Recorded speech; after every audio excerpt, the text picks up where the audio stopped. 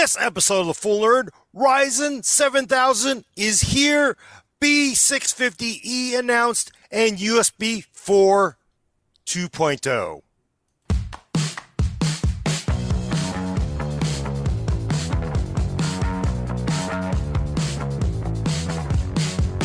Welcome to episode 227 of The Full Nerd. I'm your host, Gordon Maung, with co-host Brad Charkis. Hello, Internet. Elena Yee is also in one of these boxes. I'm already hungry thanks to the pre-show talk. I know. And Anna Patrick Murray is controlling the vertical and horizontal. Food talk.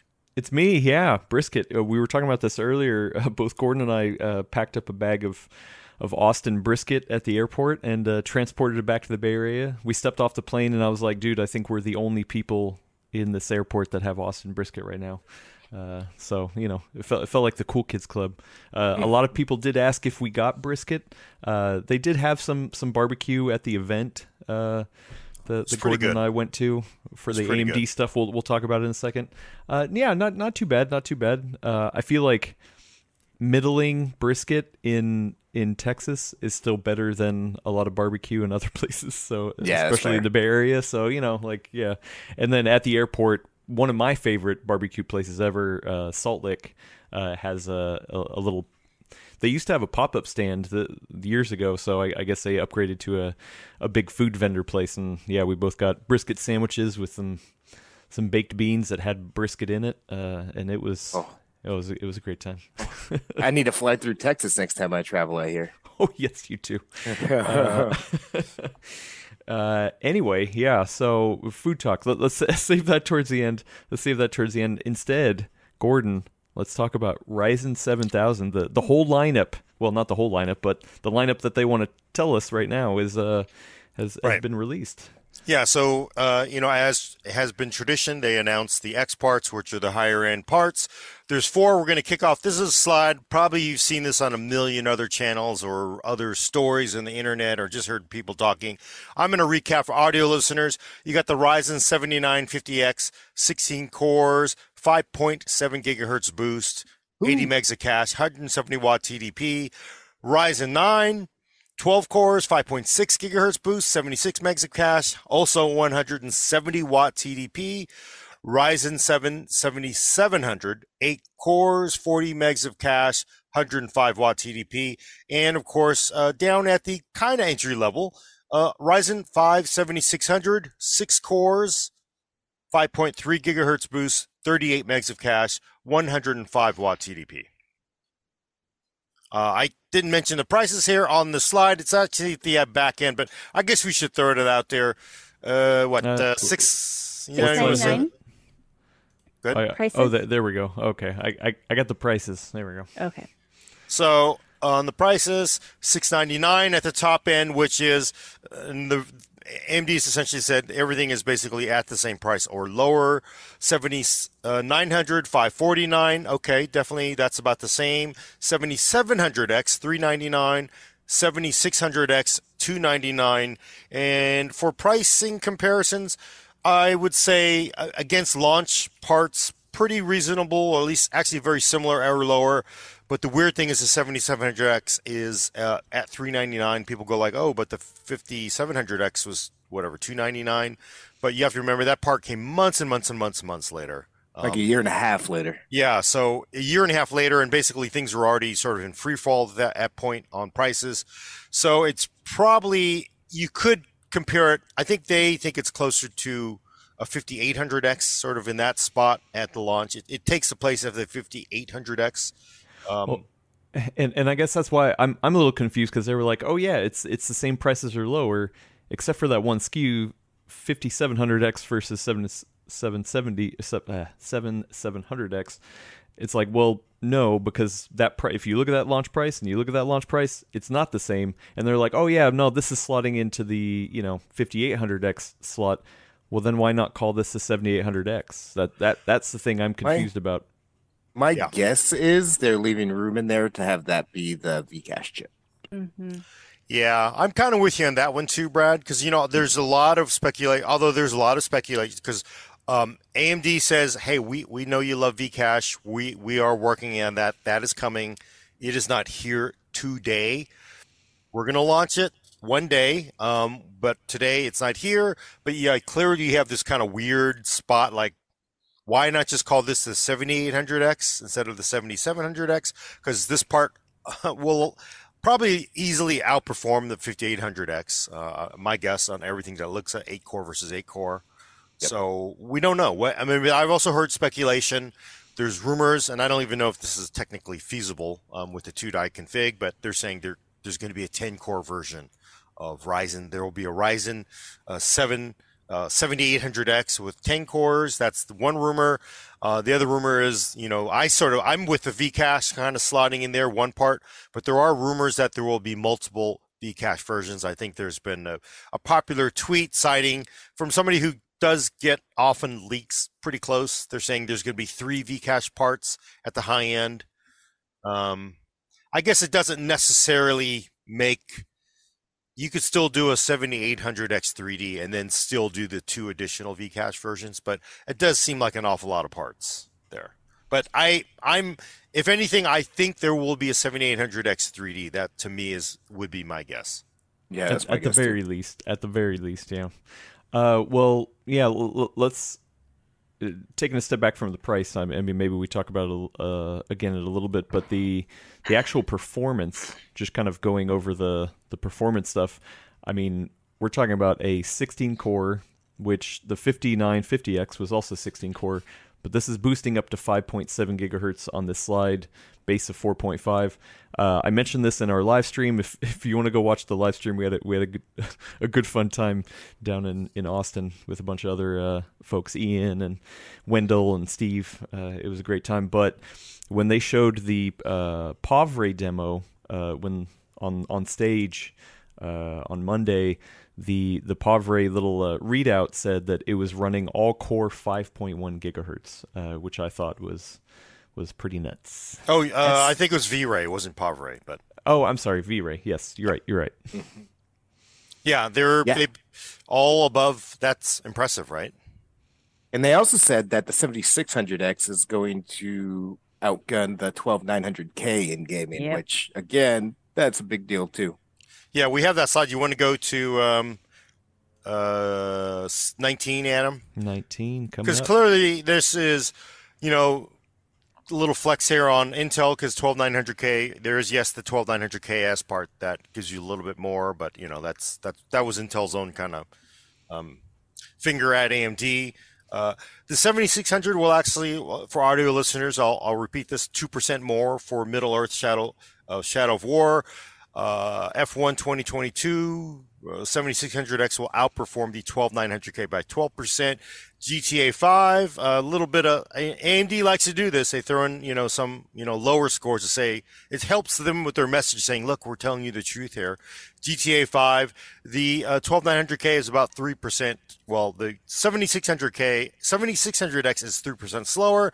It's basically dead even with a 27 Cyberpunk 2077 and Rainbow Six Siege, which is very, very CPU limited. The 7600X is 17% faster than the 12900K, which is that is very impressive. And of course, realistically in most games, again, the CPU is not. You should be putting all your money into the GPU still. But to me, probably of all these games, it's Rainbow Six Siege. And I will say all the games were at 1080p high, so we're not looking at 4K Ultra or even 1080p Ultra. So with a very high end card, I think these were 6950 XTs, 3600 DDR, and I think CL30. It's pretty good to see 17% more out of Rainbow Six Siege than the 12900K, which is exceptionally fast in something that isn't GPU limited. And I mean, you're talking about almost double the price. So Yeah, and I think that's AMD's because definitely a lot of people are saying, oh well, Core i5 was as fast as a 5950X too, but yeah, of course, your marketing slides on announcements are designed to show your competitor at its weakest. Even though it's probably not that significant. I still think this is still a really good look overall when you have the entry level part or lowest end 7600X as fast as Intel's best, real part, not counting the KS part. We have a question from Dr. Ian Cuttress, Tech Potato, says, does this mean Intel will have to push 5.2 gigahertz on the Core i3 now? I don't think Intel will do that, I mean, that'd be interesting, but I don't think so. Because we're going to get into, because Raptor, all of this is against 12th gen Alder Lake. When you're talking about 13th gen, that's a different kettle of fish, and people are like, well, why aren't you comparing it to, Intel does not share pre-release product with AMD, and AMD does not share it with them either. That's not how it works. This is very much a game. I was just thinking about this earlier because this is a game not only in actual manufacturing, the manufacturing engineering, like what you're making. It's also a game of marketing because you make your move and then your competitor makes your move. Do you think it's kind of like an RTS? Is it real time? I don't think it's actually real time. What are those games where it's a turn-based game? So we're basically making these chips as turn-based. You basically kind of like, oh, I'm going to set this up, and then I'm going to make this move, and then they make their move. So now Ryzen 7000's here. They've made their move. They put their card down. Now it's going to be Intel's turn to put a card down. I wish then AMD will put the Vcache card down. And then AMD will put a Vcast card down, and that's very much turn-based. Everybody wants to rush to the end and want to know, well, how's 7000 going to do against 13? It's like, when 13th gen Raptor Lake gets Meteor Lake, that's when you're going to know. But right now, this is what we know because these are comparisons from a for-profit public company that they cannot make up. There are lawyers in this slide. I know I bag on lawyers a lot because they are the no fun part of every company. No, actually, I guess IT is actually the no fun part. The lawyers are the one that keep you straight. Too soon. The lawyers are the one that keep you straight. I know I bag on lawyers a lot, but the lawyers are the one that save your butt from like, oh, now you're out of business. So that's lawyers, you got that. But these are based on real comparisons at Intel and AMD and NVIDIA, so they are real. They can't make stuff up. So that's what you got to go. Well, I mean, we're talking about power and kind of, pushing things to the max, but AMD is also talking about efficiency, their efficiency angle, which we kind of had assumed that they were going to kind of play, going into it. I mean, they definitely did touch on it. So do you want to show off one of those slides? Let's see, which one do we have? Well, we have the one. Oh wait, maybe did I cut them out because we were. 29 is one of the efficiency ones. Yeah, we'll start off with 29, and this is 5950X versus 7950X. I believe they are locked at 4 gigahertz, right, for this one. I can't remember the demo. So at 65 watts, the 79. Here's what they're saying: at 65 watts, the 7950X is 74% more performance. Right? Am I getting that right? God, it's been 2 days now, and my brain is already okay. Dog, yeah, I know. So my dog is like, "Come on, dude, I gotta like." At 105 watts, there are 7950X is 37% increase in performance, and this last one is very interesting because they're saying at 170 watts, which is where the 7950X can get to, it would be 35% more performance than a 5950X. And of course, people are like, well, 5950X doesn't get up to 170 watts. That is basically an extrapolation made by AMD based on the 5950X versus the actual 7950X. And I was told this, and this is the thing. The lawyers have signed off on this. If you're seeing this on this chart, the lawyers have signed off on this. So whatever the math they use is real, but you're basically getting really good efficiency versus from Zen 3 to Zen 4. I mean, quite a bit, especially at 65 watts. The thing that's interesting to me is that the TDP on these have actually gone up. The 7700X and 7600X are now 105 watt TDPs rather than 65 watts.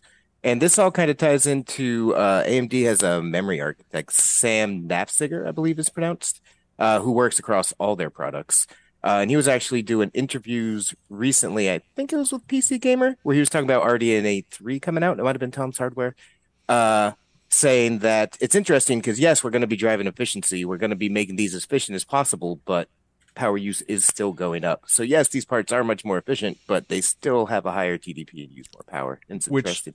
Yeah. a good point. I thought that too because I have a 5600X in my small form factor gaming machine now, and one of the reasons is because of low TDP, low heat, and then I'm like looking at the 7600X and I'm like, I mean, obviously I game at 4K, so it doesn't really matter at that point, but I was just like, oh, it is a little bit of a bummer. It is a little bit of a bummer. Well, we'll have to see if they keep it up with the Ryzen 7000 series, but currently there's an option in Adrenaline settings or Ryzen Master, whichever software you use. There's a checkbox you can look at the 65 watt mode. And they did make a point Eco of mode, right?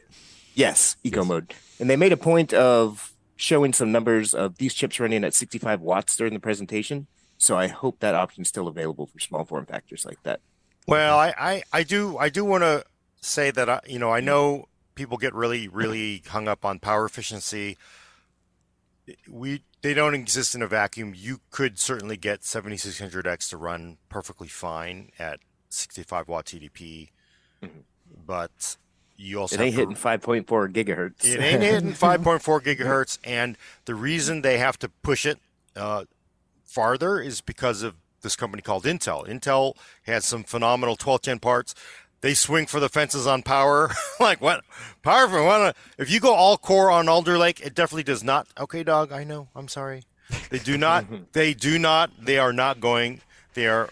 They don't care about it. They Intel like they're gonna go for it because they know that as a driver, somebody going to the store, somebody going to the internet, they see bigger bars better on performance, frame rates, time to render, time to encode. That always sells people more than like, oh boy, it's 30% saved power. Like who cares? That's just something that consumers. I know everybody's like, oh, but the price of power. That is just not what has ever driven most people. They never look at that. Well, I would say it's not as flashy to get up on stage and be like, oh, look at the less power that we're using. Like Right. We lose, but we use so much less power. And it just does not have the same. You're talking about a crowd. If you're buying a desktop for gaming, the thing that sort of like moves your emotions is like, oh man, I get higher frame rates. I win more. I'm better than the person next to me that I'm on the internet trying to beat. There's like, well, I'm losing playing this online game, but I'm saving a third more power than you. That is not a message that ever works with anybody. I'm sorry. well, I don't know if that's fair, Gordon, because I feel like if a company was losing and they said like, "Hey, look how much power efficiency we're bringing you. Look at the lower heat that's being, going to be output by these chips." They're going to get up on stage and they're going to be like, "Do you like some small form factor with your small form factor? We got small form factor for you because that is hot right now. People love building small form factor builds right oh, now." And that, I mean, like if I was in their marketing team, that's what I would do if I were in that scenario. So I don't think it's like the absolute hopeless case that you're saying. Also, I think that this argument only applies to the high end, which obviously we're talking about because that's all you're going to get for launch, right? But I think this is going to be a very interesting story when, and who know how long that when is going to last, but when the true mid and lower budget chips come out, like this is going to be very interesting to see who comes out on top in that field because honestly, that's where you're going to sell more.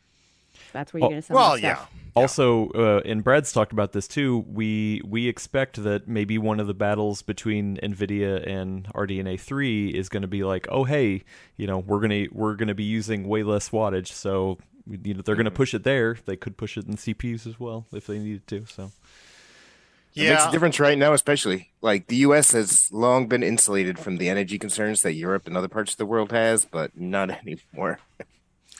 Yeah, and I know people are way more sensitive about it now, but I just, in the history of the PC, you, you don't I go out totally and agree. you don't go out like, oh, we are just so much more efficient with power savings, but my performance is worse. That may work for like a small form factor box that's sitting in a dentist's office or a laptop. or Honestly, GPUs. uh, I don't think so. Would you take let's just fast forward now. Would you take an RDNA 3 card that is 1/3 slower than its equivalent NVIDIA part, or but saves more power? Like It one wouldn't third. be a third slower. I'm just Yeah, making Yeah, that. one-third you're is kind of huge, No, man. you're but I going mean to just. extremes, buddy. Like But 10% maybe. I'm just But saying it just doesn't. If it's like, oh my gosh, they're like very close, but this one saves you a lot more power. Okay, maybe, but I don't think it really kind of really gets there, I think. Honestly, for me, it depends on the experience. I would take a card that is 10% slower if it was more efficient enough that it could be pretty silent, like as an everyday use experience, over something that's big and hot and loud. Hmm. Like I like the silence. Yeah, no, I agree because the last time my kids gave me money for the electric bill was 0 times. They don't care about how much the power is going to cost. I mean, That's but they something probably different. care that it's sitting next to them. It's loud as hell, and it's spitting off a ton of heat, and they're just like, "Oh boy, Yeah, I'm cooking myself." I So, don't. I just. I think efficiency matters, though. I think what's getting caught up in this discussion is efficiency matters. Like before the 10 GTX 10 series came out and kicked all kinds of butt, before they could take that step, I've mentioned this before in here, they had to get the GTX 900 series in order with Maxwell. They got the efficiency, so it's really good. And then when you have the efficiency, that's when you can start playing around with performance and doing all this other stuff. Having better efficiency lets you be a lower watt part, or it lets you scale things up. It looks here like they're kind of doing both. So, I mean, 5.7 gigahertz and potentially more efficient. Like, Yeah. that's really interesting. No, the efficiency is so. But again, yeah, I agree. If you're really like wailing in the performance bars, but like in priority, it's always going to be performance bars more Yeah. important than efficiency bars. Um, Yep. let's do slide 31 because that was Zen on Zen, blue yeah, on blue, right? he wants to move So on. Let's talk about this one. no, This is no, a good no, one. because this is I still know. this is I still put a poll also. up. I put a poll up. Don't I worry. saw the poll. Yeah, we'll get answers about efficiency with this poll to the chat. So I'm voting yes. Gordon is wrong. good.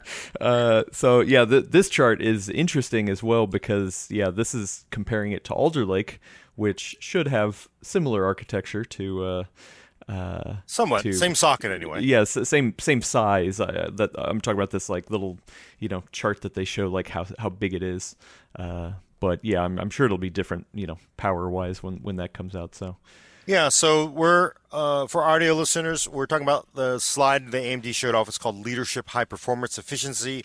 It essentially compares a Zen 4 core versus an Alder Lake Golden Cove core, or better known as the P core. Um, and there's an image showing the Zen 4 core with its L2 cache overlaid over the Alder Lake P core with its L2 cache, and the Zen 4 is 50% less area versus competitor and 47% more energy efficient versus competitor. And they're basically saying its SoC performance per watt is 1.47x that of an Alder Lake P core. So significant power efficiency advantages over Alder Lake is what AMD is claiming. And I will point out the way they did it for Zen on Zen was at the socket, so socket power for power comparisons. This comparison for the 47% more efficient is based on total system power instead of at the socket. I'm not sure why they did it that way. And the other thing that's I think a little bit of a disconnect for me, it kind of bugs me, is when they did Zen on Zen, they used Cinebench R23, which is, everybody loves Cinebench. And then for the power efficiency comparison with Alder Lake, they use V-Ray. There are some reasons. Ian says, well, V-Ray probably it actually uses more power than Cinebench. I haven't looked at it, but so that might be a reason why. But the thing that kind of got me was Cinebench R23, an Alder Lake 12900K is actually faster than a 5950X, slightly. I mean, but it's faster. In V-Ray, the Alder Lake is slower than the 5950X. So it kind of makes you wonder if did you pick this to put it in the better light, or was this really because, V-Ray just simply uses more power and that's probably a better way to get a reading of the power efficiency of the CPUs? I don't know. We'll find out when we get it. But to me, I would rather have seen both of them using the same methodologies for comparison because it's easy to see these and go, they were. Probably lost the recording, but all right. Well, there's the connection. Okay. I think we're back. Oh boy. Let's see. It's all that brisket, man. Oh, Hiccups. There we are. jeez. Yay, yay, yay for troubles. There's always trouble. Always trouble. Dang it. And I had my notepad up with all these sweet questions that I was holding from people. Gotta start Sorry about spamming that. Control S, man. Oh man. So hey, welcome back. I'm here. I guess I will say I have not found a stable memory timing on 12th gen, and yeah, Real talk. yeah. So every time I have XMP on this 12900K, I always get a blue screen whenever I ham it hard, and I totally forgot to turn it off before the show. So sorry, everyone. Yeah. Woohoo. Anyway, that in your presentation. Andy. yeah, right. Oh man. Okay, well, XMP is off now, and I'm glad. Hopefully it'll stay stable. I'm getting weird audio transients myself, but Yeah, From- something about your audio, Adam. Like, Me? there's like this weird like bouncing between my ears thing. yeah. Great. Okay. Well, we're back. Well, what I was talking about, I don't know if y'all could hear me, is wow, my screen's really bright. I'm really impressed by not just the clock speeds. Like, clock speeds have always been kind of a knock against Ryzen. They couldn't get as high clock speeds as Intel Core stuff traditionally. And seeing all these 5.3 gigahertz boosts for the 7600X all the way up to Yeah. 5.7 gigahertz, that's great. But the thing that really took me by surprise the most is the prices. I agree with AMD's PR that I think the 7700X essentially replaces the 5800X, so I'm not upset about that price point. But we were just saying this a couple weeks ago. Where do you think the prices will be? And I said I think everything will be 10% higher. So to see, everything coming in the same up to $100 lower on the high end chip, like that really took me by surprise, considering everything going on in the world these days. Yeah. I mean, there have been price increases from TSMC that have made public. So the fact that they're actually keeping prices lower, especially on that, remember that 7950X is a 2-chip design. It kind of says something. I mean, I know there's going to be somebody say, well, they shouldn't have charged so much in the first place, but still, this is the fact that prices are going down. I can tell you, I'm not going to the store and getting my brisket for less money than I did a year ago. So I think that's an excellent point you're making, Brad, because it is quite a surprise. And Intel is on the record saying, you think this is going to be cheap next year? It's not. Price is going to go up. If Intel increases pricing and AMD is lowering prices, although Intel, let's be honest, Intel had very, very aggressive prices on their CPUs to begin with. It's going to be interesting where 13th gen prices in at versus Ryzen 7000, I think. Yeah, it's going to be an interesting fall. We got Raptor Lake lining up. We have RDNA 3 and very likely RTX 4000 series lining up. So I'm real excited for this fall. Oh, already tired thinking about it, but I know I'm already tired, and I'm already been and back Intel. 2 days. Page 20. Can we do slide 26? This is sort of like Zen efficiency. This is Zen 1 or Zen 3 versus Zen 4. Basically, this is what I was referring to earlier. They basically locked 2 8-core CPUs at 4 gigahertz, and we are seeing the IPC uplift across these.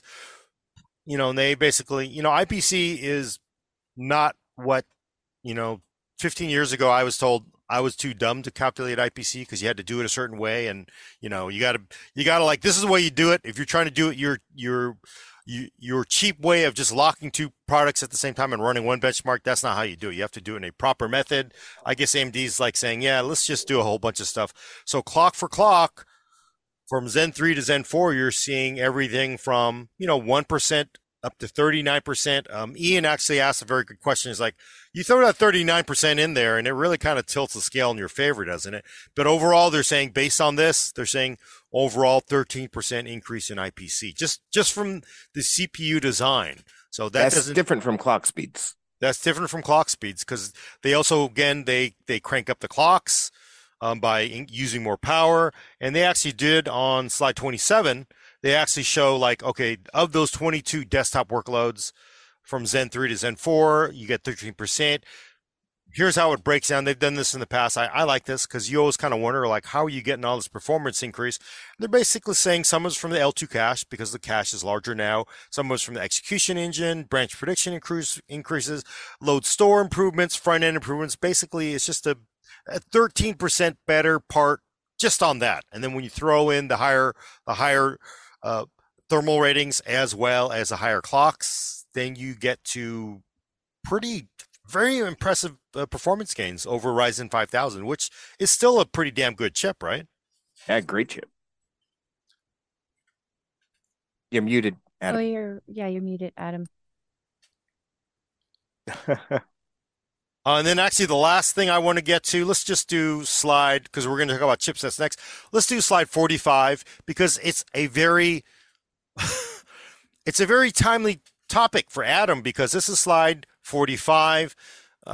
This concerns AMD's new Expo technology. There have been some leaks about it. I think there were some other names that I forget what the other name that everybody universally bagged on, but it's basically AMD's version of XMP. Of course, XMP. Okay, Doug, I know. Yeah, you got to get down. You got to wait. Intel's XMP is extreme memory profile. It is basically a small bit of storage in every DIMM. It's called an SPD. The motherboard boots up, it goes and looks at that, and it tells, like, you set this field, you set this is the clock you run at, this latency, this subtiming. So it basically goes to that, and it looks up what to set the memory up to when you boot the system. Intel owns XMP, and actually, the funny thing is that, if you want to give an older, NVIDIA had actually tried some of this with its Enforce chipsets, GeForce memory. I don't remember if anybody remembers that, but there was actually memory that was optimized for overclocking, RAM. Intel basically stepped in and says, yeah, we're going to do this. And Intel basically, they took over the whole memory profile thing. I always thought it was quite okay, but apparently it's enough to irk AMD now. They have done their own memory profiles, but they're doing Expo now. They're basically saying, just on memory, if you set the Expo profile, so you buy your Ryzen 7000, you buy Expo module, so you'll have to look at the box. It'll say Expo on it. You could potentially get 11% improvement in a game just from turning on the Expo profiles. And also... It'll be very situational, just like it is with XMP. Like if you that'll make sense if you're using like low end graphics that hammered that more. Yeah, I don't expect to see that in every circumstance. That'll be an edge case to have that much of an increase. But it's good to see AMD having its own alternative to XMP because they basically even all the Ryzen chips at this point just basically piggyback off of XMP. That even says XMP if I remember correctly in the BIOSes for some motherboards. Yeah. So, I mean, the reason, the XMP has been in all because, you can run XMP profiles for AMD. The thing, though, that's very interesting about Expo is you see that line where they say clear. Public cert reports provide full specs and OC settings. So basically, and the last one, it's fair. It's license and royalty-free memory specification, which I need to dive into because I had no idea. Because XMP, that was settled law 15 years ago. I didn't realize there was royalties with it. I didn't realize it was that opaque to maybe what we see, what the public sees. So that's worth diving into. But basically, with Expo, it looks like you buy your memory, you go to your memory maker, the module maker's site, you download the report, and you can compare this module's Expo report versus that, so you know exactly what is going on for that. And I will say, can you hear me now? I can hear you now. Okay. And the fine print at the bottom, one is, by the way, GD26. I'm going to read this off. AMD's product warranty does not cover damages caused by overclocking, even when overclocking is enabled via AMD hardware or software. So yes, if you enable Expo, you are technically voiding your warranty. Again, their lawyers made them say that, just like they tell all business people you have to say these things like, here's my warranty on my backpack. You had to throw that in there. Lawyers are, again, the people that are there that make everything no fun. So, one of my favorite commercials of all time, it was like a club scene that had like one of those SUVs, like a RAV4 or something driving on it, like they were crowd surfing it. And in small letters at the bottom. It said, "Always drive on roads, never on people." Eh, So yeah, lawyers do their thing. They do their Oh thing, and man. we're like, man, why are you making me do this? It's like, okay, you know what? Take that off. You know what? I went to Yale Law. Just ignore me. Just go ahead. Okay, I'll do it. Oh, we just got sued for what? Somebody drove their RAV4 over people because they saw our video. Well, who would be that stupid? Maybe if you'd put a thing on there that says, do not drive your RAV4 over people, they wouldn't sue us. So, yes, Yeah. I bag on lawyers, but lawyers save your ass all the In the time. in the real world, if you ran into issues, you would not have any trouble exchanging a part. Yeah, yep. And I just also want to mention for that 11% gain claim, they are saying that is based on a 7950X with a G-Skill DDR5 6000C30 with Expo enabled versus the same processor, which is JEDEC DDR5 5200. So, okay, 6000 C30 versus DDR5 5200. Gotta note that as well. Yep. I'm just looking at the other subnotes. Can I jump in real quick with something that I am absurdly preoccupied with now that chat has been talking about this? You know how we're talking about energy efficiency, and Gordon's like, whatever, no one cares about electricity costs. Oh yeah, I'm gonna Somebody end the poll. Whoops, forgot to end that. Somebody says, I think it's SatNav in chat said that starting October 1st in the UK, it's going to be, I just did the conversion, it's going to be 58 cents per kilowatt hour for them, plus like a daily charge. That's like almost double what's in the Bay Area, which I think is like already more expensive than most parts of the country. Whew. Which Raspberry Pi is he going to switch to? Wow, man. Gordon coming after him. It's all about efficiency. I mean, Well, Can you because even we're get going to a do it Raspberry right. Pi these days? I've been told that they are very hard to get, and you pay like way premium on them, Oh, like a huge God. premium on them He to got get killed one. by supply chain, huh? These days. I guess the whole $30 thing is like, yeah. Kind They of. still have one, but they had to rejigger everything. It's hard to get any I'm of just them. saying that if like you're so concerned about power efficiency, why aren't you running a Raspberry Pi? I mean, would you? Are you all switching to Raspberry Pi? of You course, efficiency going folks? to the extremes. That's what Yes, Gordon. like If you it's care only about one efficiency, or you the just other. yeah. You either care or you don't care. Uh, Well, and don't you anyway. care about it? Why aren't you? Oh my goodness. Well, I think one other thing, something to move on to is, we've talked about the longevity of AM4 and how awesome that's been. AM5, slide 47, Gordon. They're talking about, hey, we've got support planned through 2025, which is 3 years from now. Yep. But it says 2025 plus, so That's gives them a little pretty bit of good. an out. A little bit of an out. Yeah, it makes you think that they don't want to commit further. Clearly, AMD knows that it is something its community really values. It is you could potentially see that 4 to 5 year run that we got at AM4. Realistically, they don't looking that far out. Again, I think I've said this when we had Wendell on. I don't think they would. I don't think you would say 5 years and you get 3 years out and Intel's smoking your butt. And you're like, and the only thing that's holding you back is Intel's like, you know what, we're going to push even more power through that socket. You may go, okay, we're now going to have to go to AM5 plus, push more power, or whatever Intel's doing. It isn't. I just think if they try to make a commitment like they did with AM4 originally, I think it would severely handcuff them. And as they want to. They don't care about being more efficient. They care about selling more CPUs and also being fast. And what does that is being faster. I think it's fair because AM4 Ryzen, the first gen, came out in 2017, and this 5000 series, yes, it's had a couple more trickle out since then, but it really launched in 2020, the end of 2020. So that's 2017 to 18, 19, 20. That's 3 years. That's what they're saying is the same for this. It wound up practically being more than that. It very well could be the case here, but to me, that's them saying we're hoping to have the same kind of general roadmap as we had with AM4. Yeah.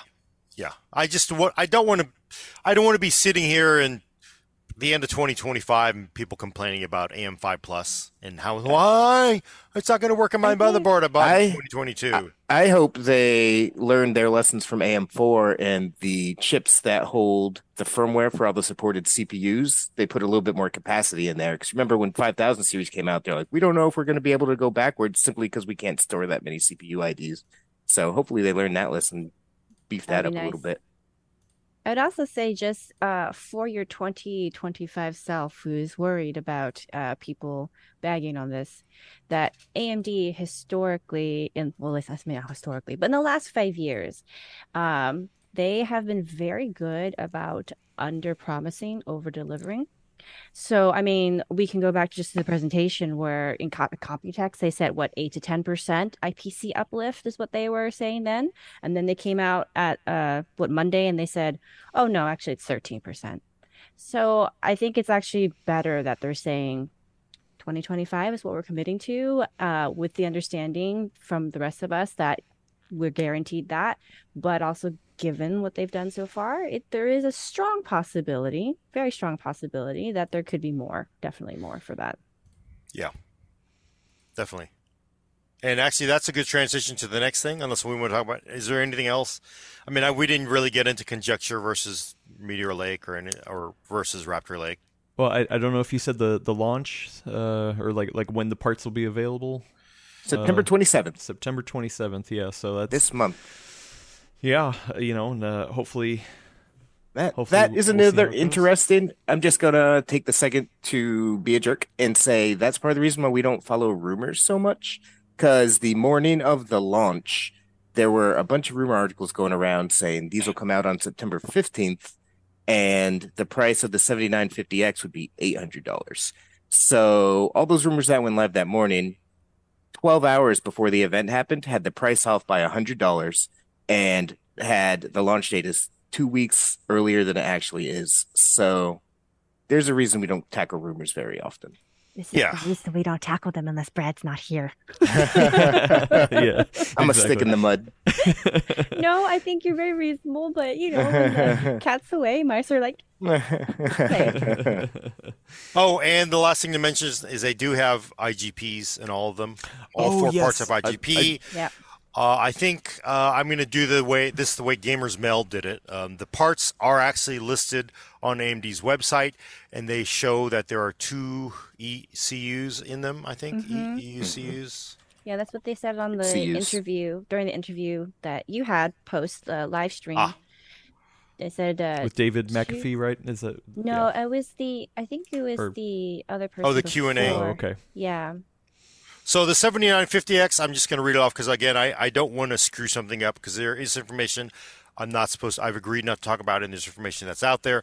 Graphics capabilities, AMD Radeon graphics, two graphics cores, graphics frequency of 2200 megahertz, and a GPU base clock of 400. So, yeah. Oh, actually, there's full specs if you see it. And so I think that's great. Yeah, they're going to drive up to 4 displays, is what I remember them saying. Okay. I should go off and- what you can say because I'm Yeah, afraid so I'm they gonna said screw that it you up. can drive up to 4 displays. At least that's how I heard it. And they've got all the, what is it? The Encoder and decoder. decode accelerators, and they were hinting that they are going to launch something equivalent to Intel's QuickSync around that. Yeah. So these will be good for people who, I mean, one, for those of us who like to build, it's great for troubleshooting, right? Like you have one less part that you have to worry about in order to even get to the display to show up on the monitor or display to show.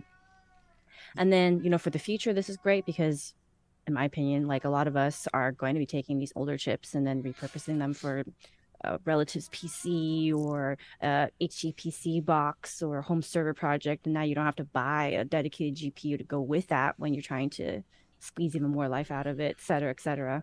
Yeah, and then also the thing that is worth noting here is that the way we look at it is from our snobby, discrete-only kind of worldview. The vast majority of the world that buys crappy desktops, because remember, these are going to start off at the high end, and you're going to undoubtedly see kind of low-end, low-cost versions of these sold. So they will all basically, we don't know if they're going to do like a KF kind of part, XF kind of part, right, where they cut off the graphics Yeah. cores. I imagine it's going to be on because not for the snobby gamer enthusiast, but for the rest of the world that just wants a desktop and they don't need discrete graphics. This lets them sell into the markets where they just want that crappy box sitting in your dentist and doctor's office. Crappy. Well, because they are. They're I mean, just these basically. chips are looking pretty good, Gordon. That's all I'm going No, to say. but what I'm saying, they're low spec boxes. They're commodity, crappy machines made by big OEMs that Okay. dentist office and like large companies buy to put on a desk. And you don't want a graphics card; you just want to be able to have something to plug into. That's been an advantage Intel has had for a long, long, long time. Yeah. So this gets Ryzen and with the iteratives back into that game too. So. I do Yeah. think this is actually a great transition point to start talking about motherboards and the lower end and all of that. But before we do, can y'all refresh me? Like, is this the first time we're actually seeing RDNA 2 cores? Because I feel like the last was it like the 5600G and 5700G? Those were still Vega cores, aren't they?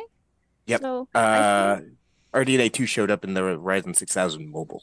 yeah, so I think this also is a good sign for those people who are holding out for an APU, like that, because they wanted, a more updated set of graphics for like the actual APU products. So this could be also a signal that they are going to transition to that finally, and we'll get much more modern graphics with those APUs for us DIYers. I think it's definitely they're not sitting there being like, oh man, you can game on this IGP. This is No. This is definitely a value add. They said Definitely. this is IGPU stuff. This is not APU stuff. Yeah, I I'm don't just know. conjecturing for like what this could mean. for sure. Yeah. I don't know what I can say about that. All I know is in other words, I'm saying is I don't know what I can say. I can say the only thing I'm seeing disclosed on AMD's website is AMD Radeon graphics. So I can't speculate on the cores in there. Did you get that elsewhere, Elena? They said it during the stream or Okay. during an Okay, interview good. that it was RDNA 2. Okay, because it's all kind of jumbling into one. I will also mention here the specifications for Ryzen 7950X and likely all the parts says there's a certain crowd that will like this. ECC support. Yes. Requires motherboard support. So it looks like ECC support in the Ryzens. Of course, previous parts have sort of had the support too, but it was kind of like in this weird floaty zone where it wasn't clear what supported ECC, how it was supported. It was really kind of nebulous. But again, we do see on AMD's website, it says ECC support is supported, requires motherboard support, and it'll support up to 128 gigs of RAM in dual channel mode. Well, speaking of motherboards, they announced a fourth segment, a B650 Extreme, and I'd forgotten they had announced B650 already. That means there's 4 different versions, and I think it's a little confusing. I'm not gonna lie. So it's I a lot agree. to keep For me. track of. Yeah. It's interesting because they framed it in one of the interviews, if I recall right, as or maybe it was the presentation itself, as a way for them to guarantee a certain level of, not performance, but like a feature set, right, for people looking for a motherboard. But in actuality, I feel like this is a little bit like keeping track of Intel's Alder Lake stack, where you're just like, okay, this one has P cores and E cores, this one has P cores, this one has this, like there's a KF part, and there's like, you know what I mean? So it just gets really confusing. And even because I'm not convinced that you're not going to still see some variance in each band, between the different motherboard manufacturers. I don't know how tightly they're going to be held to like it has to have these things. So it's just really confusing. Yeah, no, it's confusing to me too, and I had it explained to me like 5 times. And in fact, the first time it was said on stage, and then later on it was like, no, actually it's this, and then no, it's this, and then I heard it again the next day. So you're going to try to go over what I think I know? Yeah, Yes. I think it'd be good for us to establish, like what you should expect from the E or extreme boards versus the standard boards, because I feel like that's more of a distinction almost than just the B versus X class chipsets. I should have asked that again just to clarify, because I think I was told I was incorrect the first time, and then I got spun around and obviously, so if you want everything, and absolutely guaranteed to get PCIe Gen 5 graphics as well as PCIe 5 Gen 5 storage. X670 Extreme gives you everything. It's actually a two-chip design. It's actually they use two because we said that because Scott Stenker disclosed that in our post announcement stream. That gets you graphics, that gets you storage. Don't have to worry about it. That's going to be probably the most expensive motherboards out there. Yeah. There is the X670 non-extreme, and as I understood it, if you get that, basically guarantees you're going to get Gen 5 storage, but not necessarily GPU. I think that's what graphics, Gen 5 graphics. That's what I have Gavin Bonchors, who covers motherboards for Anantech. I have his pulled up right here as you're talking. And he has X670 as PCIe 4.0 is the minimum for the graphics slot, but 5.0 is optional for 670. For the X670, not the Extreme. Yeah. Not the Extreme. The Extreme gets it all. So the graphics is optional on the X670. So that means you then could have just a generic a non-extreme X670 board that has PCIe 5 on storage and graphics. Just like that's why this is confusing. This is why it's going to be confusing. Like I said, because I'm not convinced manufacturers are going to be like, oh, this is an X670 board. I'm never going to implement this. I'm with you, Elena, but can you report what you read from Gavin over at Anantech, right? What did Gavin say? Obviously. So CPU PCIe lanes to the GPU. X670E 5.0 is mandatory with a pair of by 16 slots. For the X670 non-E, it's PCIe 4.0, but 5.0 is optional. For graphics. Yeah, see, every single motherboard here has at least one PCIe 5 M.2 slot. Yeah, so this really is AMD saying they, let's be honest, the whole idea of PCIe Gen 5 graphics is like super exciting. Even when you get PCIe 5, GPUs, who knows when, but say you get them, it doesn't matter. It's not going to matter for almost everything you do in gaming. But what they're saying is for storage, it's going to matter more. That's why you're going to get storage, PCIe, you're going to get Gen 5 storage on X670 Extreme, X670, B650 Extreme, and B650. Well, actually, I need you to sort that out too because there are so many. But basically, the optional, so a motherboard, like Elena said, a motherboard maker can, they're not prohibited from making an X670 with both Gen 5 storage and Gen 5 graphics. So there is a possibility that somebody will make a Gen 5 motherboard for both. That is not an extreme. But I think the reason why that might not happen is because that same motherboard vendor will also make an X670 Extreme that has Gen 5 graphics and Gen 5 storage. Do you really want a lower price board? Do you want those people, the people who are like, oh, do you want to buy the $600 motherboard that has these features, or do you want to buy my $300 motherboard that has those features? I don't think. Depends how much you want the money, right? I mean, I think on the face of it, I think you're right. I think that sounds logical, but at the same time, I mean, this is just me as somebody who doesn't really know what goes into the motherboard manufacturing process. Like, I don't know, maybe they could end up with something where they're like, oh, well, this batch can't quite support this, exactly all these things, or maybe this is not good enough for overclocking, to an extreme level, but it can run all these lanes. So why don't we rebadge this or whatever you call it to hit this like $300 price point so that people who want, X670, but a little bit more feel like they're getting a great deal. And then we don't have these boards on our hand that we can't do something with. Again, this is just conjecture because I don't know what goes into the exact process of making motherboards. Also, real quick, friend of the show, Boria Zero says, to put it simply, they clarified the floor on each platform, but not the ceiling. Yes. Yeah. It's kind of like cars, I feel like. You know how, like, so we've got basically, like, the Toyota Corolla versus Toyota Camry. I mean, whatever you want to use for this, right? And then with each of those, you have, like, the different trim levels or whatever it's called. So now you have, like, the Corolla, like, CE versus LE model. But you can sometimes get the CE with, like, I don't know, leather seats because that just happened to be something that some of the factories like, sure, why not? We'll just throw that in there, even though the car is super cheap. That's what it sounds like to me. Yeah, I mean, I think so.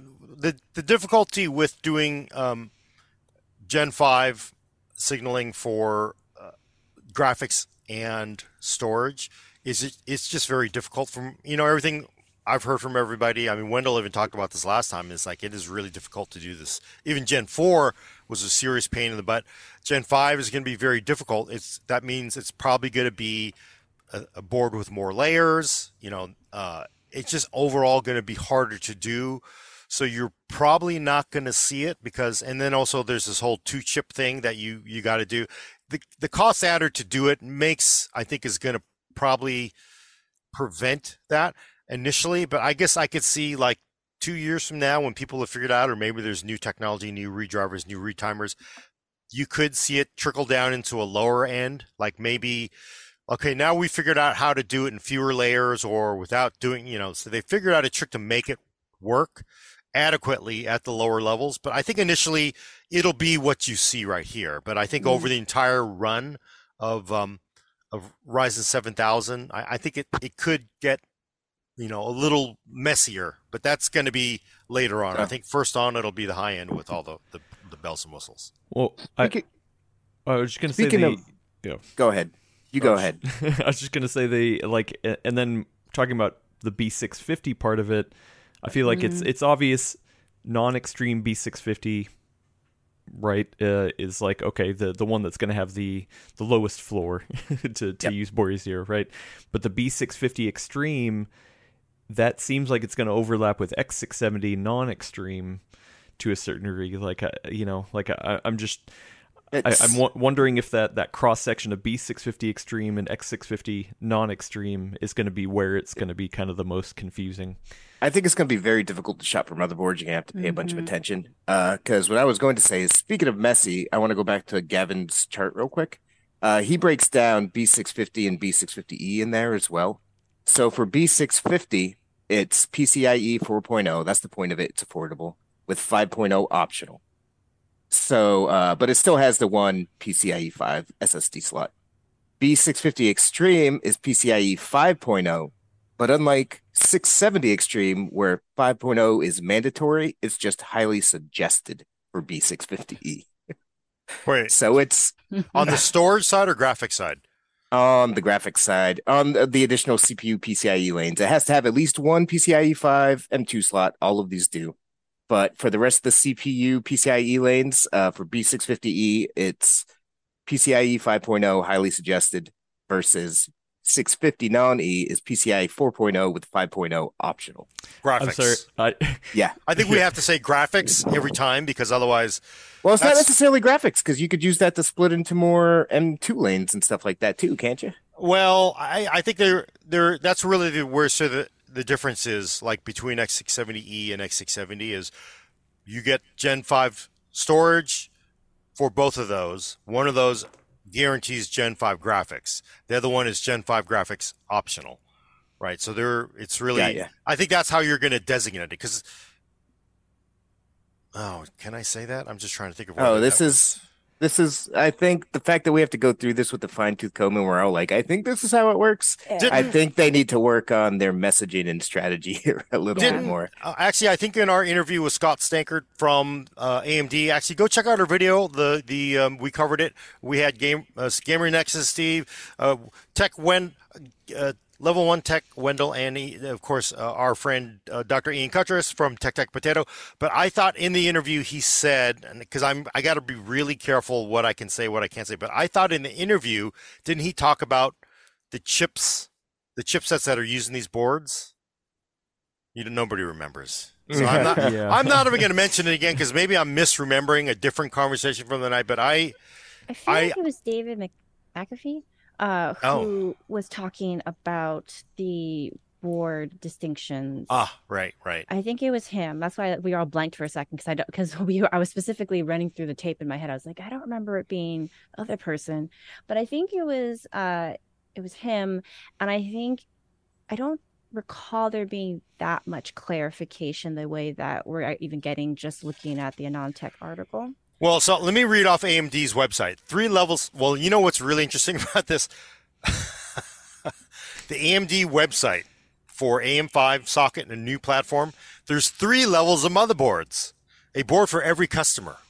X670 Extreme brings the most connectivity with Gen 5 graphics, with PCIe 5 support for 2 graphics slots, 1 storage slot. So 2 Gen 5 graphics, 1 Gen 5 storage.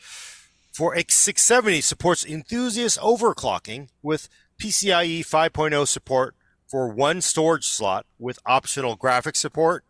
And last but not least, they literally say that the B650 motherboard option is designed primarily for performance users, delivering excellent PCIe 5.0 storage support. This might have been older because they don't even mention B650 Extreme. So yeah. Yes. So it's funny that the website is out of well, but it's on AMD's website right now. So no, I know. I think that's probably from Computex. So, but if this chart that Gavin's going off of and what you're saying is right, I just really wish that the 650E's PCIe 5 was mandatory, because making that optional or highly suggested. Pardon me? The E. I wish the E made 1 graphic slot mandatory PCIe 5, like to make it so there's a definitive difference if you buy B650E. Right now, it's highly suggested. Yeah, so the way I think I could explain it, that's sort of okay. I think I figured out, because this is the way it was explained to me. It's like, okay, I got it. So all chipsets announced, all 4 give you Gen 5 storage. Yes. Only 1 guarantees you Gen 5 graphics, and it is optional on X670. It is optional on B650 Extreme. Yes. Right. So that's what makes it extreme is. I thought it's optional on the normal B650 as well. B650 will not give you Gen 5 graphics. Well, it's optional. Yeah, it said optional. No. It does. Well, I mean, according to the non-tech article, it does say optional. Yeah. So the thing is, this is why it was explained to me 2 different ways by AMD people, different AMD people. But as I understand it, you cannot get Gen 5 graphics on B650. Okay. And also, why would you One thing that you will get, because I've seen some confusion about this on all of these, is overclocking support. Rob Halleck, after Computex, was on here and explicitly confirmed that, like, we didn't put overclocking support on the slides, but all of these do definitely have overclocking support. And there were some misconceptions around that, even around this Ryzen 7000 launch. So just to be clear, yes, you'll still be able to overclock all of these, both memory and CPU. I'm really hoping that this kind of this is just initially confusing just because they can't talk details yet, and that when we actually get to launch, or even 6 months from now, it kind of shakes out and it's a little less confusing. Because I think, and this is a little bit of a segue into what I wanted to talk about, I think for most people who are going to pick up Ryzen 7000 out the gate, they're going to be higher end enthusiast type people to begin with, so they're not going to be sweating like the minutia so much. They're probably going to just say like, hey, if I'm getting a flagship or 7900X part, I'm probably just going to get an X670E board. I'm going to invest, like, this is conjecture, but I'm going to invest $400 into a motherboard and not really think about it, right?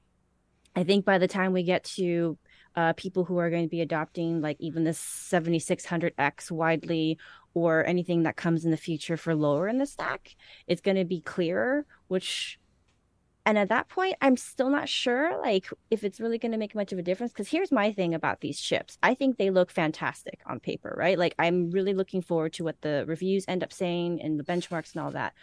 But with DDR5 memory being a standard across the platform, I just don't think there's going to be a lot of people below that like $300 CPU price point who are even at that level. Like, I don't know if they're going to be adopting this early, because like DDR5 memory is still really expensive and it's still new. And so the longer you wait, the cheaper it's going to get. And so I feel like some of the stuff they're saying in all of this is because, like, as Gordon was saying just a little bit ago, like they're forecasting into the future.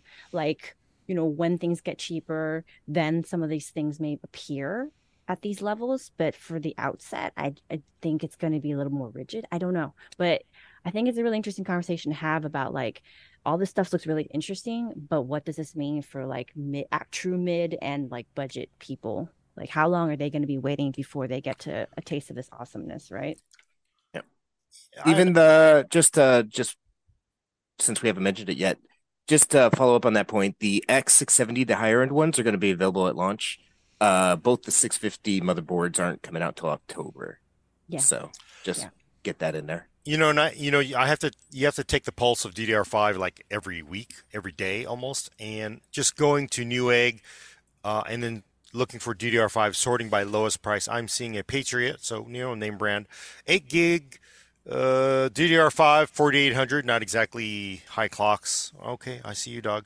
$38. So basically, I know That's not like bad. the perception of DDR5 is it's, oh my God, it's expensive, and yes, it is if you are going for those really really tightly screened modules at high clocks, low latency. But for most regular folks, you can do 16 gigs of DDR5 for basically what, $80 now. Not too bad. AMD did come out and confirm that DDR5 6000 is the sweet spot for Ryzen 7000. So just throwing that in it. Yeah. Uh, this is, overall, I think we can move on to the next section, but, there'll probably be more when it comes. We got a funny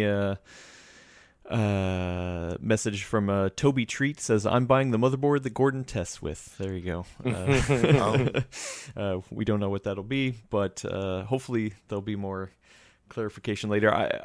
Honestly, though, I'm just hoping Extreme doesn't become more of like a moniker kind of thing, like oh hey, we're gonna use it as a marketing tactic. We put the word extreme on there, that it must mean it's better.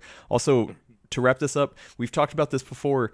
I can't remember in what context exactly, but do you think they've come out and been like, hey, there's a good reason to future-proof your motherboard? If you're going to get Ryzen 7000, you might as well spend a little bit more money and future-proof your motherboard by going with I have thoughts. Extreme. I have thoughts. My thoughts are everything needs DDR5, so you're future-proof there. Everything supports at least one PCIe 5 SSD, so you're future-proof there, even with the bottom-end ones. To me, I would not. It'll depend on the actual street prices and what's available when the motherboards are available. But I would not necessarily spend up just to get PCIe 5 graphics, because graphics cards are nowhere near saturating PCIe 4 right now. Like PCIe 3 still is just fine for the majority of things. It's different if you get to the very high end. If it's a bit of a price premium and there's other extra features that might be worth it. But if you're looking to save your money, I think PCIe 5 graphics is definitely less, you need it. Yeah. I think because they said this is what they said 2025. Yeah, 3 years, 4 years cycle. I think by 2025, I don't think we'll be saturating PCIe 4. So graphics cards. Yeah, I'm with you on that, Brad. Although, you're always wary that, you step up to that next generation in PCIe and maybe something comes along and saturates it. I mean, we do have, if you're talking about Gen 5 SSDs, you're moving a lot of data than you ever could before off a single drive, and then you've got direct storage. I'm going to want to wait and see. I can't really say whether I can recommend paying out extra for it. I mean, but I'm with Elena. I think most people, if you're going to go out and get a 7950X on launch day, you're not going to go buy a B650 board. It's I just agree not. with that. I mean, well, you can't physically buy it anyway, but I just think that you don't buy high end and then cheap out on certain components. So they don't tend to do that. Yeah. But we'll see. I mean, overall, yeah, I think it is probably the right choice though, because Gen 5 storage is what is going to make the most practical difference for most people copying large files. I'm excited for it. Gen 4, I'm definitely, very happy to make that jump. So yeah. But I guess it sounds like an X670 board would be like, you get your Gen 5 storage, and you may not care that much about the Gen 5 graphics, but that'll be the board with the beefier VRMs and built to, to overclock better. Cool. All right.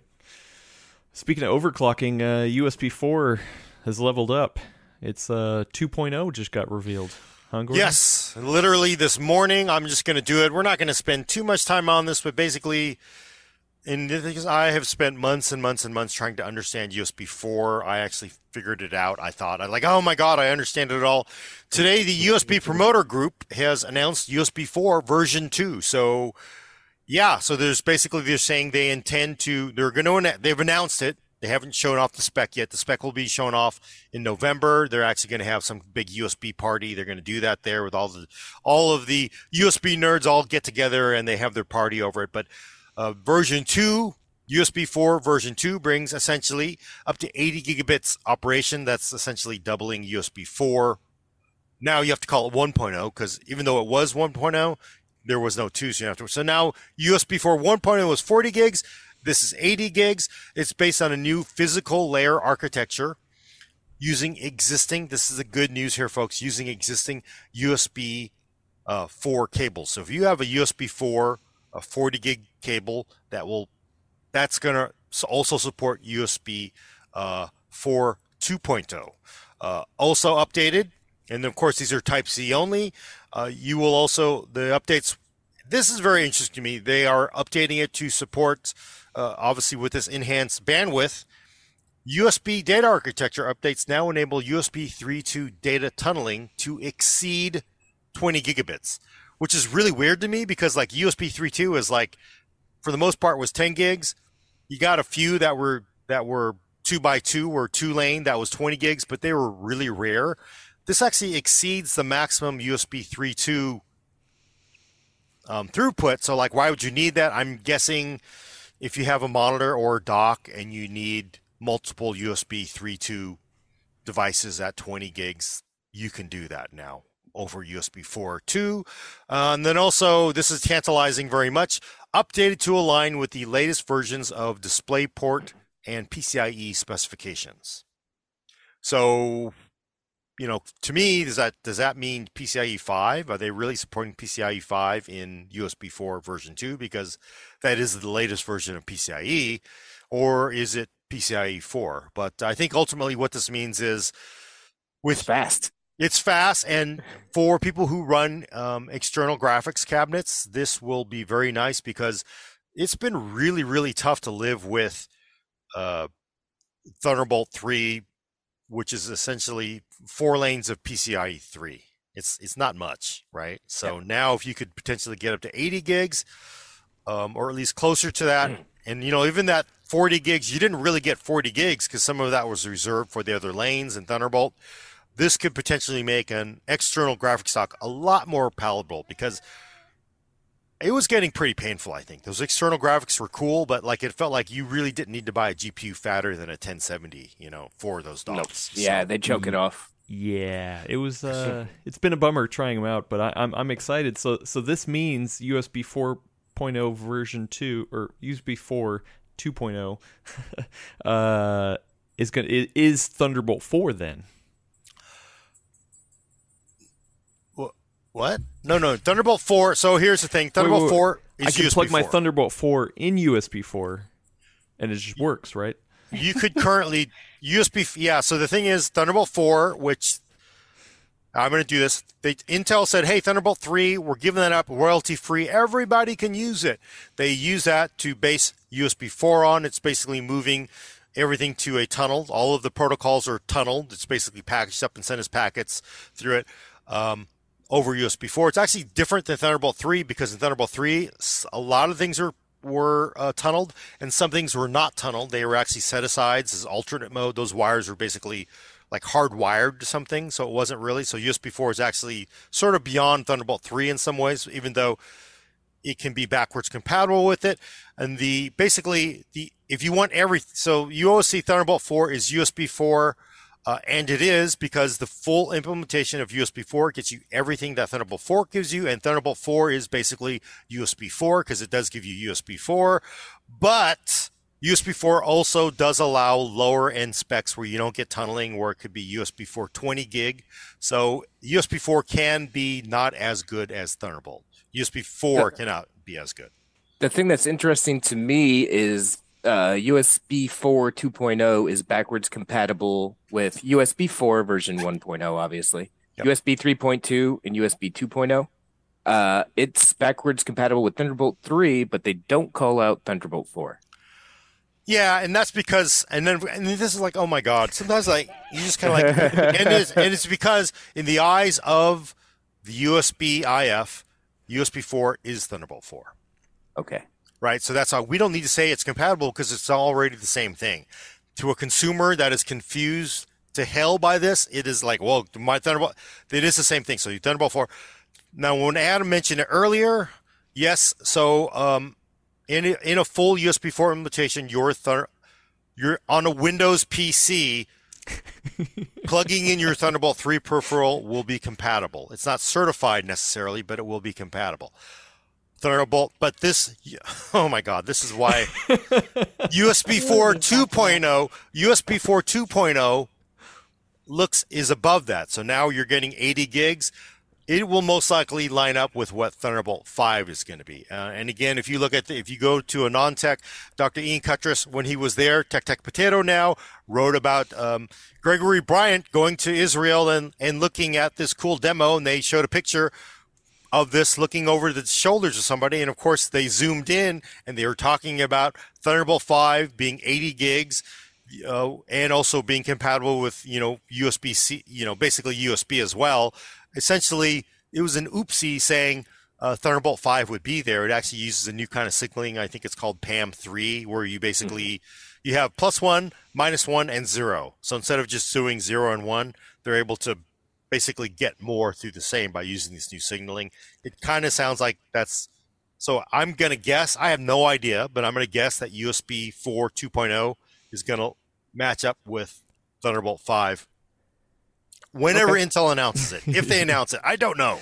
They haven't announced it. They showed it off and then they made it go away. My guess is they're going to announce it, and the USB promoter group, which of course also confused me because it's like, isn't this USB IF? So the USB IF, I guess, is the group that sort of manages. They're the people that everybody goes to get their proper label to put on the package. The USB promoter group, however, is Apple, HP, Intel, Microsoft, Renesas, which used to be NEC, ST Micro, Texas Instrument. So these are basically probably the people that are going to make a bulk of the original parts to run this stuff, all getting happy to show this stuff off. USB 4 version 2, and then the USB IF. And remember, I know we're sort of joking because it's USB no space 4 space version 2. That's the specification. That will go on the PDF. What you actually see as a consumer, that's not determined yet. It could very well be USB 4 super speed. We don't know. At this point, I don't know what's worse anymore. When people say, "Oh, it's the new iPhone." No, the new iPhone. Well, I just bought the new iPhone. Which new iPhone? Versus the USB versus something like USB 4 version 2, or when they get into the weeds of the Gen 2, this gigabyte or gigabit transfer rate and all that. And I'm just like, I don't even. On the heels of that last conversation we just had, my brain's like, I'm done. Oh my God! Yeah. Which was easier to explain though, USB 4.2 or AMD's new chipset set? No. Also, Sandip says this is the extreme confusion episode. Yes. Well, the thing is, I used to be the kind of person that would just bag all day on USB names, but I sat down, tried to understand it. I talked to a lot of people that are trying to make it work, and I've changed my opinion on USB USB 4 and forward, because you can just be there and just be that. You can just piss and moan all day about it on Twitter or on your whatever media website. My feeling is we're paid to understand complicated topics so we can explain it so people understand it, and that's why it's worth the pain. And just stop the whining. It is still an incredible achievement to have one stupid cable, one connector that plugs into everything, and then it works as well as it does. It is not perfect, It does really work amazingly well. If you live the USB 4 / Thunderbolt 4 lifestyle, you don't even think about it. You're annoyed when things aren't USB-C, USB 4 and Thunderbolt because everything just works. You No, plug it Gordon, in. nobody's complaining about the utility aspect. We're just complaining about keeping the specs straight based on the naming. No, I know, Also, but it's Uncle Elias says Gordon's brand is "Stop whining." well, because it really comes down to, well, one way for it to be easy to understand is you never change it.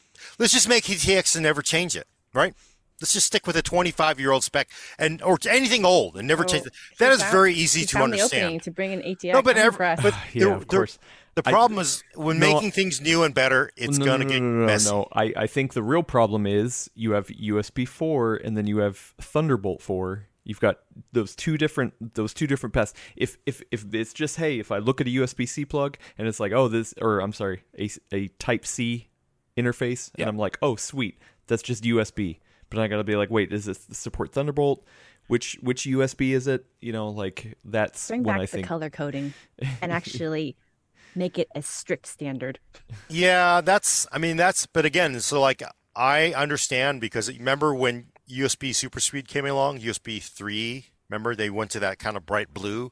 Oh, and like the sockets and the cables would be this blue color. Is that like a rule? That's what I said. Make it stick. Well, but look, Apple I will won't do say it anyway. that was, to me, the example was like the first, because a lot of the PC laptops that supported the faster USB 3, they went to the blue, right? It's kind of an eyesore, but it was blue. You knew what it was. Apple, like, no, we're not doing that. We're using black. I don't know if it's because like we got a billion of these connectors and we can save 3 cents on it, or it's like, you know what? Johnny Ive says he does not like this Pantone blue. That is the ugliest blue ever. Johnny Ive says, take your blue color and just jam it. We're going with black ports because the rule doesn't say it. And then HP and Dell and Lenovo, everybody's like, you know what? If they're not going to do it, we're not going to do it too. Because look, that blue does make our laptop look a little ugly, even though it's easy to understand, right? So once you had one person break that rule, everybody broke it. And do you want the USB-F really to go around policing the world? Like, this is the wrong port, we're going to DMCA you. It's just not. And then like, yeah, we're going to find this hole in the wall company in Shenzhen that is making this thing and we're going to sue them. It's just not, you can't manage it. It's hurting cats. And that's why I'm really cool with it, because the fact that it is in the shape it is now today, it should not exist. It's the panda of technology. It should not exist, but it does. And it is amazing. Yeah, I think we're getting kind of lost in the weeds here, but the analogy? At the end of the day, 80 gigabytes per second backwards compatibility, this is nothing but a good thing. It is. It's awesome. Because everybody's been saying, where's Thunderbolt 5? It's clear to me. I think Thunderbolt 5 is coming. I think it is a great thing. I also think still, though, that Adam has a really valid point that it is just so difficult to know what kind of port you're actually getting unless you're 100% sure this thing was released like the day that the spec went into was incorporated into actual working machines, right? And I'll tell you even worse. Then even if you're plugging into a port and you're like, okay, it's bright blue, so it must be USB 3 to whatever. I don't even remember 3.1. 3. Is it going to a hub or is it one straight on the controller? You know what I mean? Like I hate, that's when I'm just sitting there like, oh man, I want to make sure I'm not like sharing some of the it's just sometimes you need to dig a little too deep into it to make sure it's using it right. It's unfortunate. I know that at least on Chromebooks so far that have Thunderbolt ports on them, if you plug a cable in, it tells you what the cable can do. That's pretty cool. I wish that would come over to Windows. Dang. So you can be able to tell in the cables. I do wish there was something exposed in the UI that tells you when you plug something in, it tells you what that port can do. I know what you mean, but like I wish, like you kind of wish, like, okay, let's turn the switch. Every single Type C now is USB 4 80 gig. Whatever the hell USB 480 is, probably would make sense to call it. But you have products that are designed. A good example is AMD Ryzen 6000. USB 4 was baked into the silicon. The laptops, though, you want to put that on the box, but I'm going to tell you why it's not on the box. Is the lawyer says, look, if this doesn't work and you can't promise that there's USB 4 with basically Thunderbolt or USB 4 spec, if you cannot reach that because something doesn't work, we're going to get sued and you're going to have to eat the cost of those laptops. So they just simply say USB 3 or they say USB-C. And then they hopefully, like in the case where we did it, we actually enabled USB 4 using a beta BIOS. That BIOS still has not been released. It should have been out in July. It's September now, and it's not out yet because, again, I think they released it. Have they finally released it? I don't know. Yeah, they released it like 2 or 3 days after your story for at least some models. Yeah, because we still have people in the comments of that video being like, "Hey, when is this coming out?" Right. So I'm going to check. I don't think it has been released because, again, it's cool to make it like a tech demo for me to show that it can work, then to actually get it past all the tests, and then they get it past the lawyer to sign off on it. That's very different. So that's the holdup. But again, so now that is a USB 4 port that is basically labeled USB 3 because it's a mid-product cycle thing, and it sucks. And it is, it's the messiness of the world. Even Apple itself, right? They basically made the original MacBook with M1. They couldn't call it Thunderbolt 4 because Thunderbolt 4 spec called for supporting multiple high DPI panels, and their ASIC, whatever they used, could not support it. So they could not call it Thunderbolt 4, but somehow they could call it USB 4. So it gets really messy. I tell you what, I am so sick of talking about this. Yeah, so confused. Real quick, one good question from Dr. Ian Cuttress: does the USB 4 2.0 define any power delivery PD specifications as well? They haven't released that yet. They haven't said, but they are going to be updating stuff to be in line with it. They've already done 240 watt, so I imagine it's just basically rolling the 240 watt USB PD 3.1 into the USB 4 2.0 spec, I'm guessing. Oh my God. Okay. Well, you know what? It is easy. Look, X670 Extreme, graphics, storage Gen 5. Oh, no, we're done. The lowest B650, no graphics, Gen 5. Q&A. The two in the middle, optional graphics. That is a question, kids. You got two in the ends, and the ones in the middle give you optional. Extreme gives you better overclocking. I now understand it. Okay, good. So question time. We got a little bit of time left. I do have some awesome Q&A. I'm sorry, I had a lot of questions held from earlier in the show in my notepad, and then when my system died, I lost it. So if you want to repost some of those questions, please do it now. If you're listening to this later, there's a link to Discord in the chat. We have a full nerd question section. I'm going to go over there. There's actually a couple fun food related ones, of course, over there. So first question came in earlier from Soon Fredrickson. Asked, why did they skip Ryzen 6000? They went Ryzen 5000 to Ryzen 7000. There's precedent for that. They did the same thing. That Ryzen 6000 was mobile. It was basically Zen 3 Plus. So those are the power efficient Zen 3 in laptop. They did that also with Ryzen 4000. Remember, there was no real Ryzen 4000 desktop, right? There was Ryzen 3000. You had Ryzen 4000 mobile, and then Ryzen 5000 did it all again. So you see that sort of TikTok kind of thing. And I actually kind of like it. Yeah, I don't mind. Well, not to make things even more confusing in a day full of other confusing topics, but there are technically Ryzen 4000 desktop parts now. Yeah, there's a few APUs like that they released. No, the 4100. That's not. Oh yeah. Yeah, see the parts no one can get their hands on. I have an ongoing B&H notification where they're very diligent. They're like, it's been 2 weeks. I still have no update for you, but that's your update. That's why I said it the way I did, Elena, because I knew somebody like you would point out, no, there were some parts. Our Ryzen 4000 desktop. Just saying. Yeah, they're really not really. Also, guess what?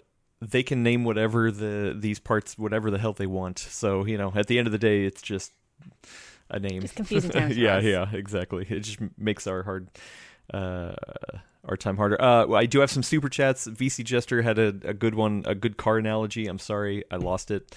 Please give it to me again. But he did give a $5 super chat earlier. It said, what type of PCIe/USB do I need so my PS5 friend can lord? So my PS5 friend can't lord his loading times over me anymore. Give them all the specs. Give them all the specs. Direct storage. That's the answer, right? Yeah, that's going to be the one. But who knows? We have a game consoles are. I know that was a joke question, but game consoles are very purpose built for gaming and to optimize loading and switch between games, and that's nothing you're ever going to get with a general purpose computer. So I don't know if that'll ever happen. But fast PCIe speeds and direct storage should make a big difference. Just to be serious for a joke question.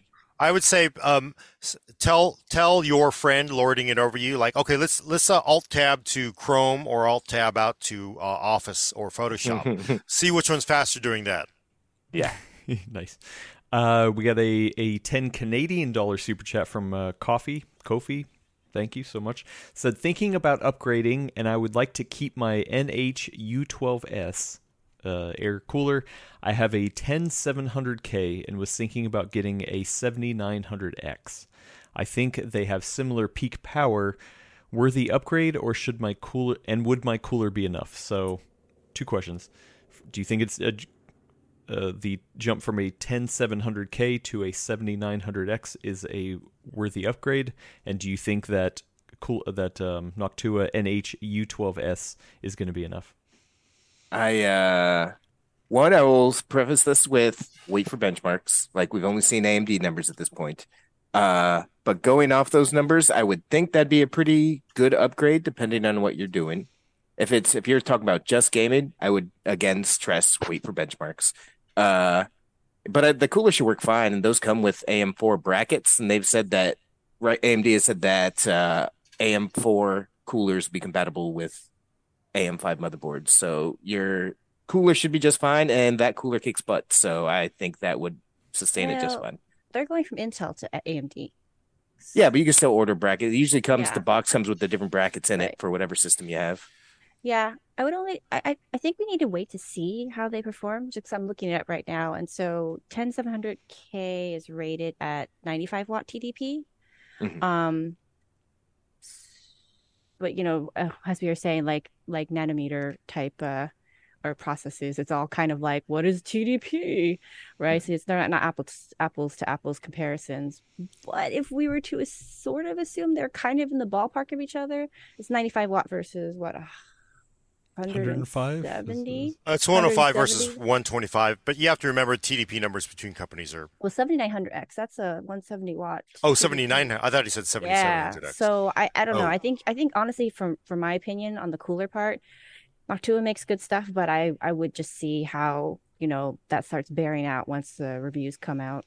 Also depends on what you do, right? If you're hammering it all the time, if you have a 3090 Ti dumping in there, if you have a low airflow case, a bigger box versus a smaller box, how many fans you have, all that. And also, I would like to say, by the way, that you, sir or ma'am, are the kind of person the PC industry loves. Please upgrade your 2-year-old CPU to this because they love it. And I know Brad says he's going to be just sticking the mud and say, wait for independent benchmarks. I'm going to tell you, if you're going to step up from an 8-core, 5.1 gigahertz 10th gen, 9th gen, 8th gen part, I mean, that's basically what the thing is, right?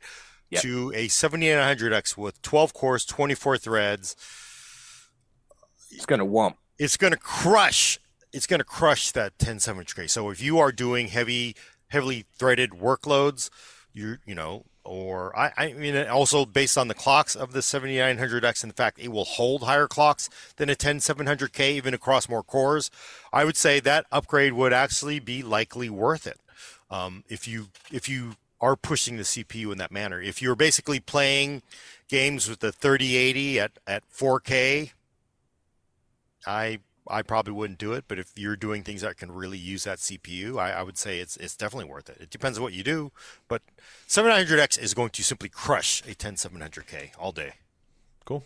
And VC Jester reminded me it was earlier talking about efficiency. He made the comment that he's with Gordon, that the CUDA 440 six-pack sucked gas like a Hoover and nobody cared.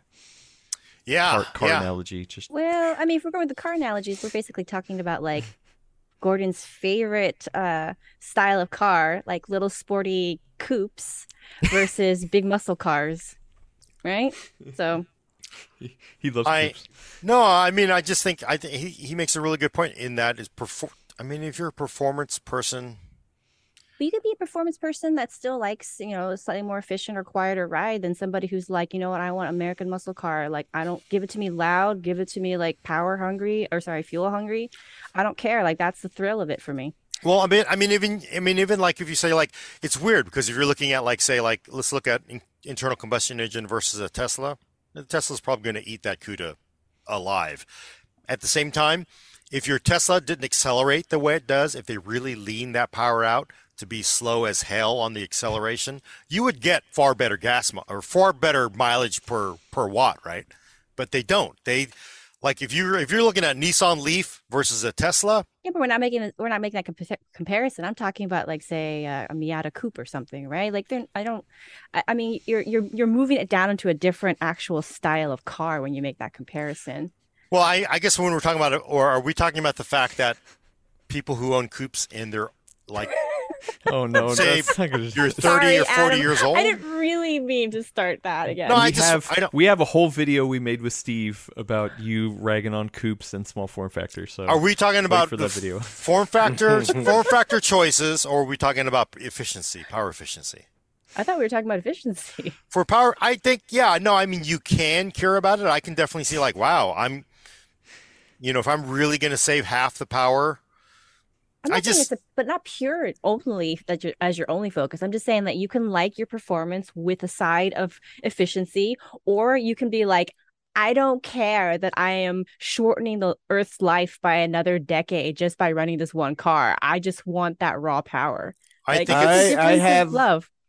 I have a custom 3080 Ti in my system, and I actually used the quiet BIOS that came with it because it slowed stuff down by 2%, but it made it infinitely more pleasurable to use. And right. different strokes for different folks. But I guess what I'm saying though is people are they overly hammer the efficiency parts because I don't really think when you crank up a 4080 Ti that you are going to be like, oh, I'm just like the CPU is not going to be. I wish the CPU would be eating all that power, but it is just simply not. It is not doing it, unfortunately. So that's why I think it's a little overly emphasized. And sometimes people do that just simply to push their agenda. Whereas realistically, if you're talking about a gaming situation, the GPU is the guilty party here. It's not going to be the CPU. Gordon keeps shifting the pose. Yeah. No, I'm just saying. Quick, next question. Next question. Borea Zero, matter. friend of the show, Borea Zero.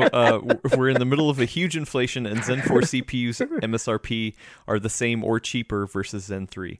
Except for the 57 whatever. When Zen 3 launched, no inflation, but significant price hike.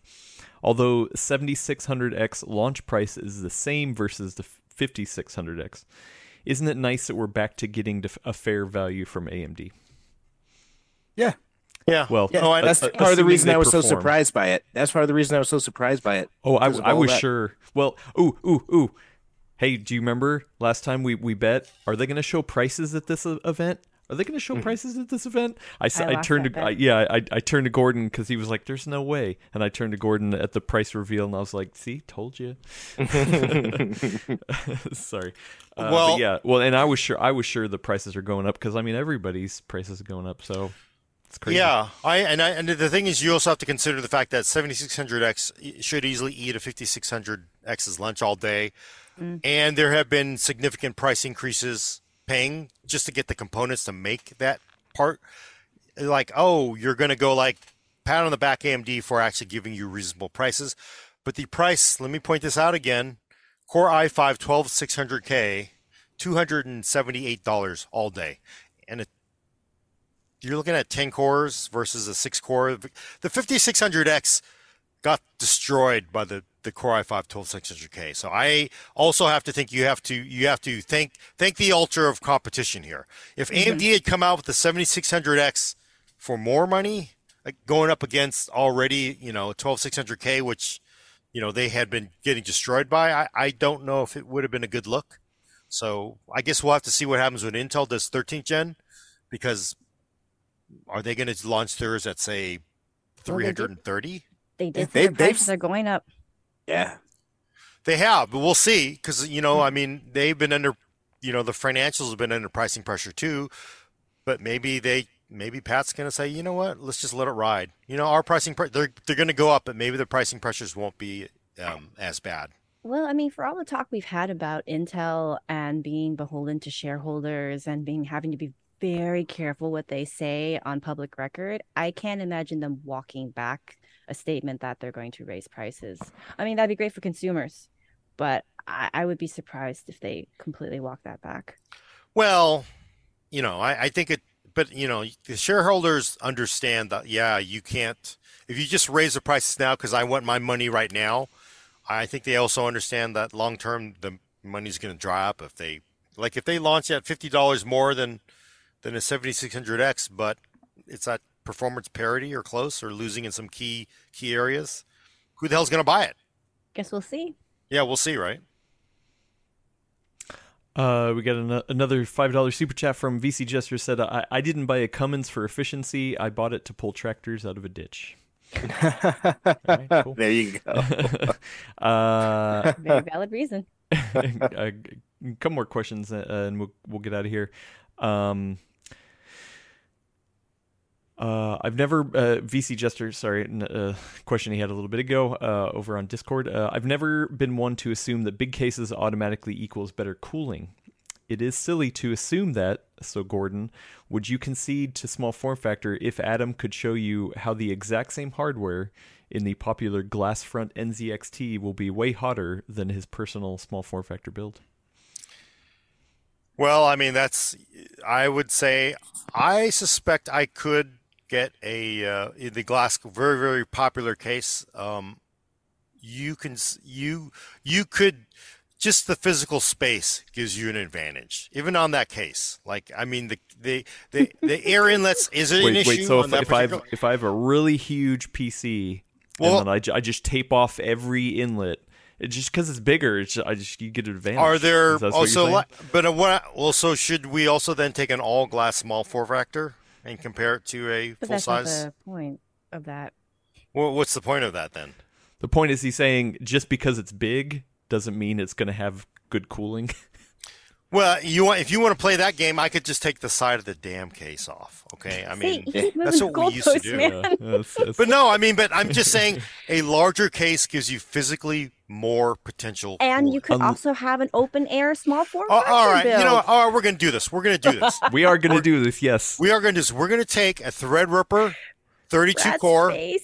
And then we are going to put in a small form factor, and we're going to put it in a full-size tower case in that NZXT and see which one runs better. So what we're going to do is we're going to take the same exact parts. And Threadripper. And one of them is going to be in a tower cooler. The Threadripper. And one of them is going to be in small form factor. Let me tell you, I'm Wendell from Level 1 Techs. I need my Threadripper. I need my 256 gigs of RAM. If what you're saying is true, it doesn't matter what part. Why do you keep coming back to this Threadripper, Gordon? Well, because Elena. No, it doesn't matter. Because Elena's saying they're the same. Any part's the same. Any part's the same. So Yes. I'm going to put Raspberry Pi in both of them, and that will be like no. Yeah. But you do understand why you can't do some parts in. There's just there are physical limitations. You're talking about the fact that like how many Threadripper mini ITX boards are out there. You're talking about availability versus actual like heating and cooling. I don't think they have like. Let's do Threadripper Pro. Oh, exactly. We'll do that. Yeah, we're gonna do Pro. Yeah, great. So you're conceding that you don't think it'll actually work then? Think what won't work? Well, because you're saying just because something doesn't exist, we're not going to do it. I say it is, even though if you... So you need to step away from the stupid Threadripper idea, Gordon. You cannot... Because guess what? There are hot parts. Like, I don't know why you keep going to Threadripper, because that's just about availability. Screw availability. We can use really hot, off-the-shelf parts and still do the same thing, and it doesn't have to be Threadripper. You cannot... It's just simple... A larger physical box gives you more potential power supply, gives you more potential cooling, gives you more potential components. Small form factor is always going to be a compromise versus a full-size desktop. The question is... You always said a performance loss. Yeah, there is a performance loss because when you get into the higher-end bands... Why don't we test it? Yeah, because you Why don't we want to test it? basically Why don't we pick test it? something that runs perfectly fine within the thermal and power No, envelope no, of I'm the saying parts. let's pick the hardest parts that we can get that have availability. We don't have to go to Threadripper, dude. We can go to any hot parts you want, man. Let's do it. 3080 12900K and Ti. 3080. And guess what? 12900K and a 3090 Ti, right? I mean, 3090 is too big for small yeah, form factor, though. yeah. Well, So but then 3080, you can get dual slot 3080 3080s. Ti is pretty much a 3090. So yeah, 3080 Ti. But then again, haven't you like 3090 is not exactly that's not exactly exotic these days. Hell, I bought 3. I said, "Jay, screw you. I'm buying 330." I didn't buy 3, You know but what, I'm just Adam? saying Give him the 3090 because that should fit in the Meshlicious. Yes. That can do up to like 3.5 slot cars. I think even 4 slots. So Wow. Yeah. Let's so do it. 3090 Ti, so we're talking most powerful 3090 Ti and a 12900K. No. Man, how many 3090s Ti's do you have laying around there? I have one Just 3090 combine. Ti, and that's not going to go into a small form factor box. Just No. like, guess what? A Threadripper doesn't go into a small form factor box. Then why are we even arguing this?